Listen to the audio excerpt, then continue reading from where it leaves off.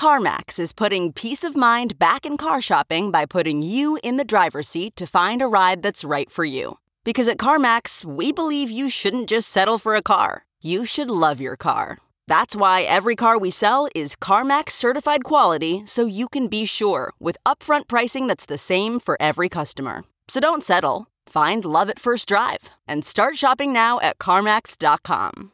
CarMax, the way car buying should be. Worried about letting someone else pick out the perfect avocado for your perfect impress them on the third date guacamole? Well, good thing Instacart shoppers are as picky as you are. They find ripe avocados like it's their guac on the line. They are milk expiration date detectives. They bag eggs like the 12 precious pieces of cargo they are. So let Instacart shoppers overthink your groceries so that you can overthink what you'll wear on that third date. Download the Instacart app today to get free delivery on your first 3 orders, while supplies last. Minimum $10 per order. Additional terms apply. This episode of Speaking of Bitcoin on the CoinDesk Podcast Network is brought to you by Nexo.io. Hello there, I'm George Frankly, and I'm going to take a look at how even the best and brightest people can make truly stupid decisions and terrible predictions, and what we can learn from them. This is Dare to be Stupid. This time on Dare to be Stupid, what exactly do I mean by this time? Wait, how exactly do we define stupid here? It's bad enough when we don't agree on the words we're using, but what about when we have different meanings of the same number? It's If by Whiskey and Other Fallacies. On October 27, 1996, the all-time finest work of English language literature was released to the public. I can say, without hyperbole, that it has all been downhill from there. I refer, of course, to Citizen Kang, one of the anthology shorts in The Simpsons' 7th annual Treehouse of Horror Halloween special. Taking place during the 1996 presidential election, the 2 space monsters Kang and Kodos abduct and replace candidates Bill Clinton and Bob Dole. Their plan? To conquer the world by taking over the White House, no matter who gets the votes. With no interest in making any big political statements, the 2 skin suit-wearing tentacled creatures say meaningless, agreeable-sounding fluff at every appearance. My fellow Americans, spoke Kodos in his Bill Clinton skin suit. As a young boy, I dreamed of being a baseball, but tonight I say we must move forward, not backward, upward, not forward, and always twirling, twirling, twirling towards freedom. You can't go wrong with any of those words. Forward is good, freedom is great, and as they say, twirliness is next to godliness, probably. It's a perfectly shallow diatribe of good words good, bad words bad, that nobody can really argue with. Not because they agree, but because, was there really anything said you could disagree with? The problem is, this parody never fell quite far enough into the realm of parody. It's not just a common stereotype that smooth-talking politicians will promise you feel-good, airy nothings. They have achieved such astonishing real-life signal-to-noise ratio that they've changed the face of the English language. I'd like to quote a 1952 speech by Noah Sagi Sweat Jr., a Mississippi state rep who inexplicably had the last name Sweat by birth but the nickname Sagi by choice. At the time, Mississippi was the last remaining dry state in the Union, and he was pressed for his opinion on whether or not it was past time to end alcohol prohibition. His response, which I must read in entirety so we can see how far I can get without laughing, was as follows. My friends, I had not intended to discuss this controversial subject at this particular time. However, I want you to know that I do not shun controversy. On the contrary, I will take a stand on any issue at any time, regardless of how fraught with controversy it may be. You have asked me how I feel about whiskey. All right, here is how I feel about whiskey. If, when you say whiskey, you mean the devil's brew, the poison scourge, the bloody monster that defiles innocence, dethrones reason, destroys the home, creates misery and poverty, yea, literally takes the bread from the mouths of little children. If you mean the evil drink that topples the Christian man and woman from the pinnacle of righteous, gracious living, into the bottomless pit of degradation, and despair, and shame, and helplessness, and hopelessness, then certainly I am against it. But if when you say whiskey, you mean the oil of conversation, the philosophic wine, the ale that is consumed when good fellows get together, that puts a song in their hearts and laughter on their lips, and the warm glow of contentment in their eyes, if you mean Christmas cheer, if you mean the stimulating drink that puts the spring in the old gentleman's step on a frosty, crispy morning, if you mean the drink which enables a man to magnify his joy and his happiness, and to forget, if only for a little while, life's great tragedies and heartaches and sorrows, If you mean that drink, the sale of which pours into our treasuries untold millions of dollars, which are used to provide tender care for our little crippled children, our blind, our deaf, our dumb, our pitiful, aged, and infirm, to build highways and hospitals and schools, then certainly I am for it. This is my stand. I will not retreat from it. I will not compromise. He will not retreat from whatever this is. He will not compromise whatever this is. This is his stand. His stand that if you say whiskey is bad, then he agrees. His stand that if you say whiskey is good, well, he also agrees. His stand that he has no particular stand is paramount, unflinching, absolute. He is against whatever it is you don't like. If by whiskey you mean is such a meaningless, ever-shifting goalpost that it cemented itself into the American lexicon. The if by whiskey argument is now an established subjectivist fallacy, an argument in which objective facts are left dependent on individual subjective definitions. This is a fundamentally constant problem in how we handle information. Context and connotations can radically change what objective facts actually mean. I've railed against how statistics and numbers can lie in the interpretation before, but I'm going to be a little more particular this time. How we define our data, like how you define whiskey, can drastically change what it decides to tell us. After the break, we'll look at how what we're defining and what we think we're measuring can totally change our worldview. Looking for ways to step up your crypto game? Then go for Nexo. You can buy over 40 cryptocurrencies in seconds using your bank card, and you get free crypto rewards on each purchase or swap. How about earning guaranteed yields? Up to 17% paid out daily. Ideal for you hardcore hodlers. You don't even need to sell. Borrow instant cash or stablecoins against your crypto assets instead. Get the most out of your crypto with Nexo at nexo.io. That's NEXO.io.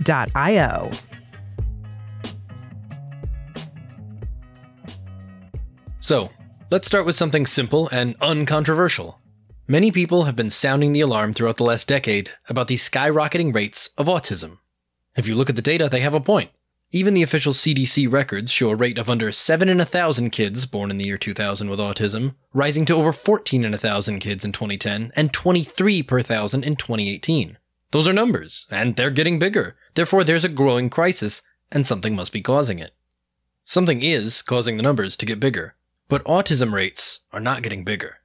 You see, we're looking at number of diagnoses, not number of instances. The rate of autism being identified is going up, but the rate of autism happening isn't being measured, and few professionals believe that has actually changed in any significant way. Autism lacked widespread awareness or clear definitions up until the late 20th century. The very concept of autism disorders was barely defined in the 50s and 60s, and it wasn't until the DSM-3 in 1980 that it became distinguished as something with its own unique biological foundations, and not simply a variation of schizophrenia or the behavioral result of poor parenting. It wasn't recognized as a widely varying spectrum disorder until the 90s, and even then the symptoms for diagnosis were vague and somewhat theoretical. Those diagnostic definitions were refined and clarified more and more over the years that followed. So, those numbers aren't comparing apples to apples. They might not even be comparing apples to oranges. The clear definitions to identify and diagnose autism in modern day are better explained than ever with more practical test methods than ever. This is why the definition of those numbers is so vital. Rate of diagnosis is not the same thing as rate of occurrence. Bigger numbers don't mean the incidents have increased, it means we've gotten better at spotting them. This is largely the same as the rate of left-handedness. According to known records, it lingered somewhere under 3% in the United States during the 1800s, until it started rapidly rising after the turn of the century. It skyrocketed up the next 40 years until it just stopped. It plateaued at about 11% in the 1940s and is just sitting there. That's because the term left-handedness in this data isn't defined as born left-handed. It means surveyed adults who self-identified as left-handed. And this was not an ideal thing to self-identify with for a very long time. If you're old enough, you probably know people who were left-handed when they were young and had it beaten out of them. With old superstitions dying out and fewer obstacles to living a left-handed life, the latter half of the 20th century removed obstructions from the people being surveyed. We still can't say with certainty that this flat 11% for the last 60 years represents the true natural rate of left-handedness. It's certainly our best guess, but we can never take that for granted. Surveys and reports like this are dangerous breeding grounds for dubious facts. For example, Gallup polls in 2005 found that 53% of Americans felt that nationwide violent crime was increasing. By 2006, that rose to 67%, and it kept rising steadily towards a massive 74% in 2010. And that's an undeniable fact. I mean, it's an undeniable fact that 74% of people surveyed felt that way. That fact means absolutely nothing to anybody. How an unknown slice of random Americans feel in their gut about what the statistics might be is such non-data that I'm pulling out my hair just thinking about it. News outlets at the time had no qualms about repeating this fact in the strongest possible language. 74% of Americans say violent crime is on the rise. That sentence was technically right, and 74% of Americans were wrong as shit. The FBI, along with many other analyst groups, have consistently found that violent crime per capita in the United States peaked in the late 80s to early 90s and declined steadily through 2010. How people felt is a thing that you can certainly measure, but that doesn't make it worth a damn. Like a long-winded Douglas Adams joke, statistics like this can provide us with crisp, whole-number answers while completely leaving out the real question. Just as a soggy, sweaty senator can't define whiskey, when we can't define the question, the answers we're given are meaningless. Let's take an extreme true crime example, the infamous Phantom of Heilbronn, a notorious serial killer and master criminal that terrorized the area around Heilbronn, Germany from 1993 to 2007. The same woman's DNA was conclusively found on samples from over 40 different crime scenes, from petty burglaries to late-night vandalism to brutal murders. While many attributes about her ethnicity and lineage could be estimated from the genotype, there was no match in any database for authorities to put a face to. And, well, all of that was certainly true. It definitely was the same woman's DNA on all of those samples, and those samples did span many years and many crime scenes. But her DNA wasn't at any of those crime scenes. It's true that it was on the samples collected, because it was the DNA of a woman who worked at the factory that produced the cheap cotton test swabs that all the police stations were using. It was real DNA of a real person, and it definitely was on those swabs. It was also absolutely useless information, and it sent investigators on a humiliating decade-long wild goose chase looking for a modern-day Lady Moriarty hell-bent on trying out the sampler platter of every flavor of crime. Real answer, false questions. A few weeks ago, I discussed the massive Ponzi scheme of the Bitcoin Savings and Trust. One man conned his way through 700,000 Bitcoin. You can safely call that number a fact. This past January, Yahoo Finance posted a short retrospective about the fallout of the amazing billion-dollar Bitcoin scam. That is a hell of a number. And that is also true. The 700,000 Bitcoin that Trendon Shavers moved through his savings and trust scam was worth $20 billion at the time of that writing. But that was written in January 2022. Bitcoin Savings and Trust collapsed in 2013, when that sum was closer to 10 million.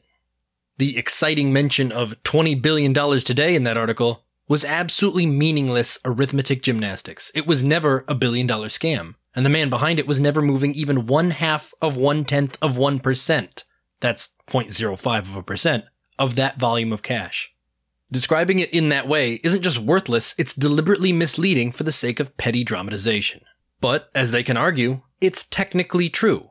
What they said, quote, a sum worth over 20 billion today, is an accurate statement. It just doesn't mean anything.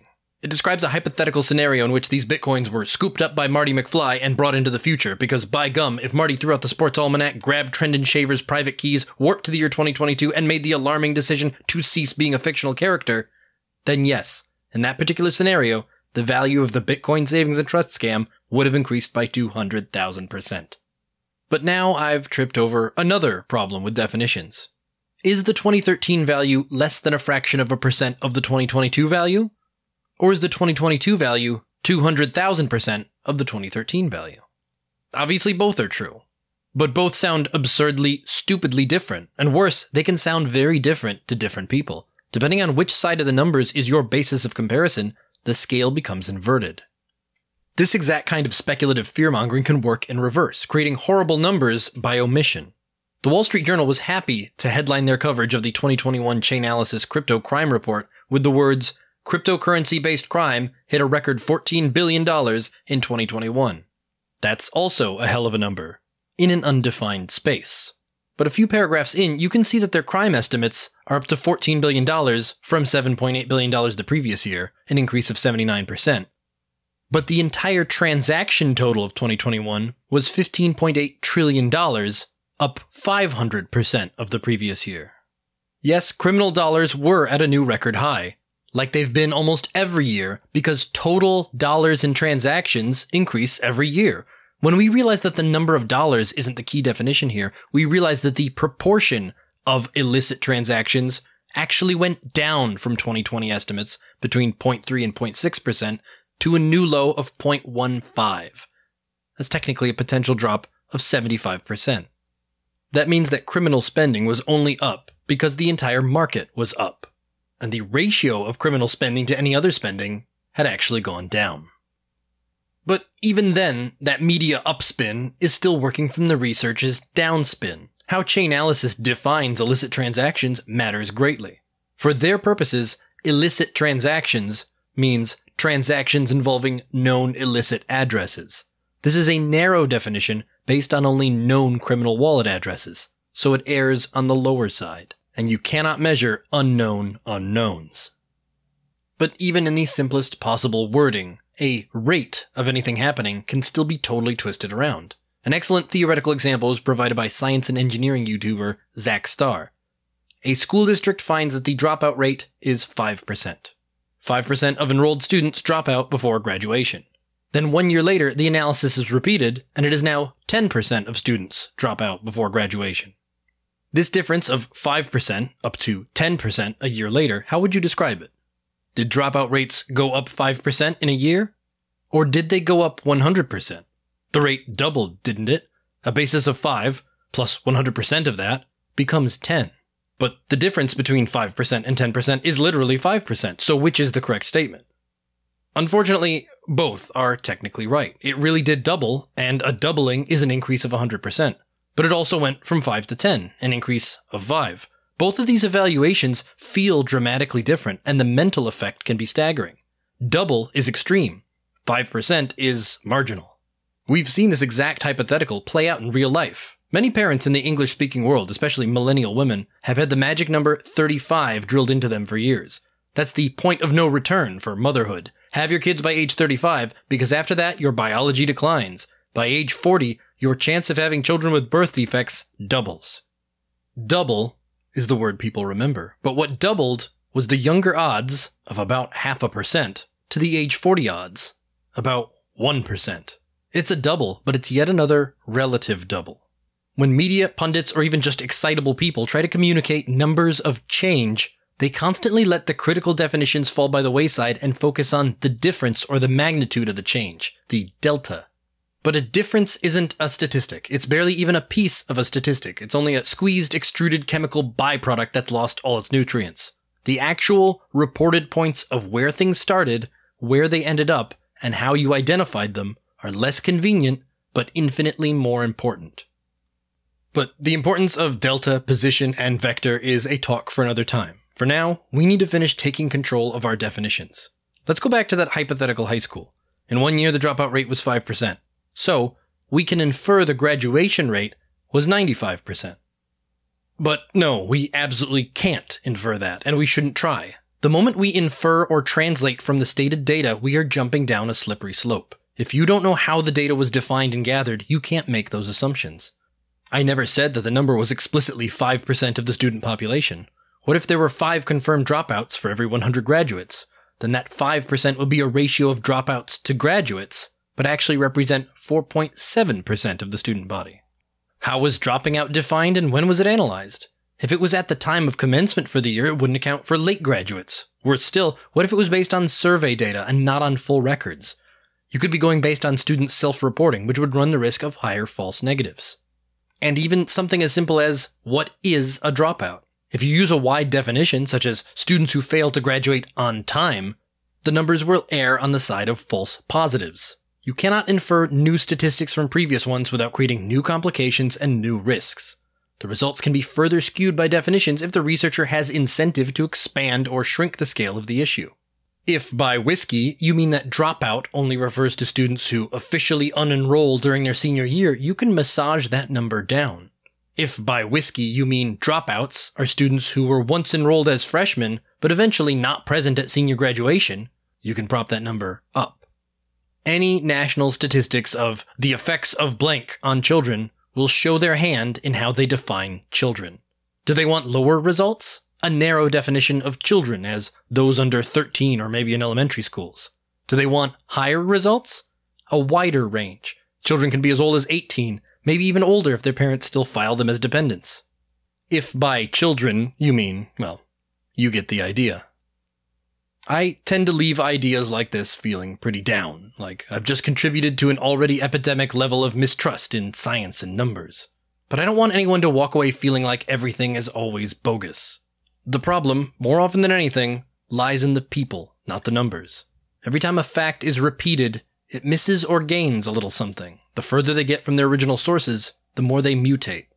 If a number ever strikes you as meaningful enough or interesting enough to tell somebody about it, give it that little bit of diligence. Check the source. Got the source? Check the number itself. Got the number? Check what they meant by those words. You don't have to be a professional statistician to see when double isn't that big of a deal, or when whiskey doesn't mean whiskey, or even anything at all.